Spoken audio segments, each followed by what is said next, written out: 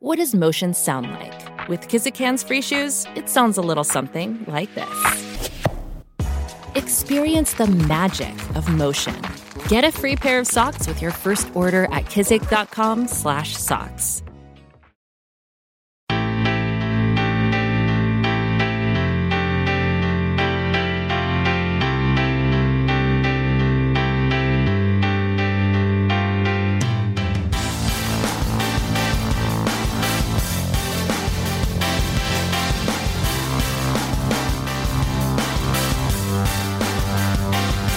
Shalom, everyone. It's I, Harry Enton, and welcome to a short edition of The Forecast with Harry Enton. Well, much has changed since we last spoke at the end of 2018. We didn't have any major candidates for the 2020 Democratic nomination yet declare their candidacy, and now we certainly have. The most recent Democrat to declare his candidacy?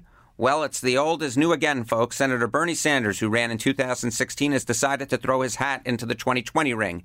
And boy, did he come in style, raising nearly $6 million in the first 24 hours of his campaign. That's more than any of the other major candidates, Kamala Harris, Amy Klobuchar, or Julian Castro, raised in their first 24 hours.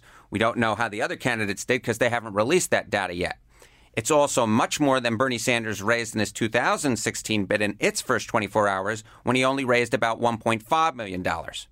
But does this early fundraising haul really change the calculus for 2020? Well, maybe.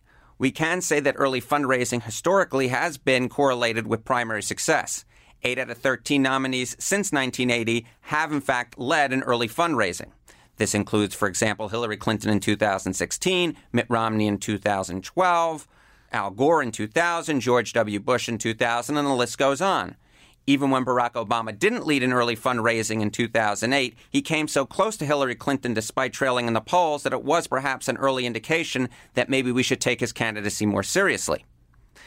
That said, 8 out of 13 is not perfect. Donald Trump obviously was not the early fundraising leader in the 2016 Republican primary process, and there are a number of times in which early fundraising has not been indicative of future strength, whether it be Phil Crane in 1980 or Phil Graham in 1996. But does the early fundraising data tell us something that the polling doesn't?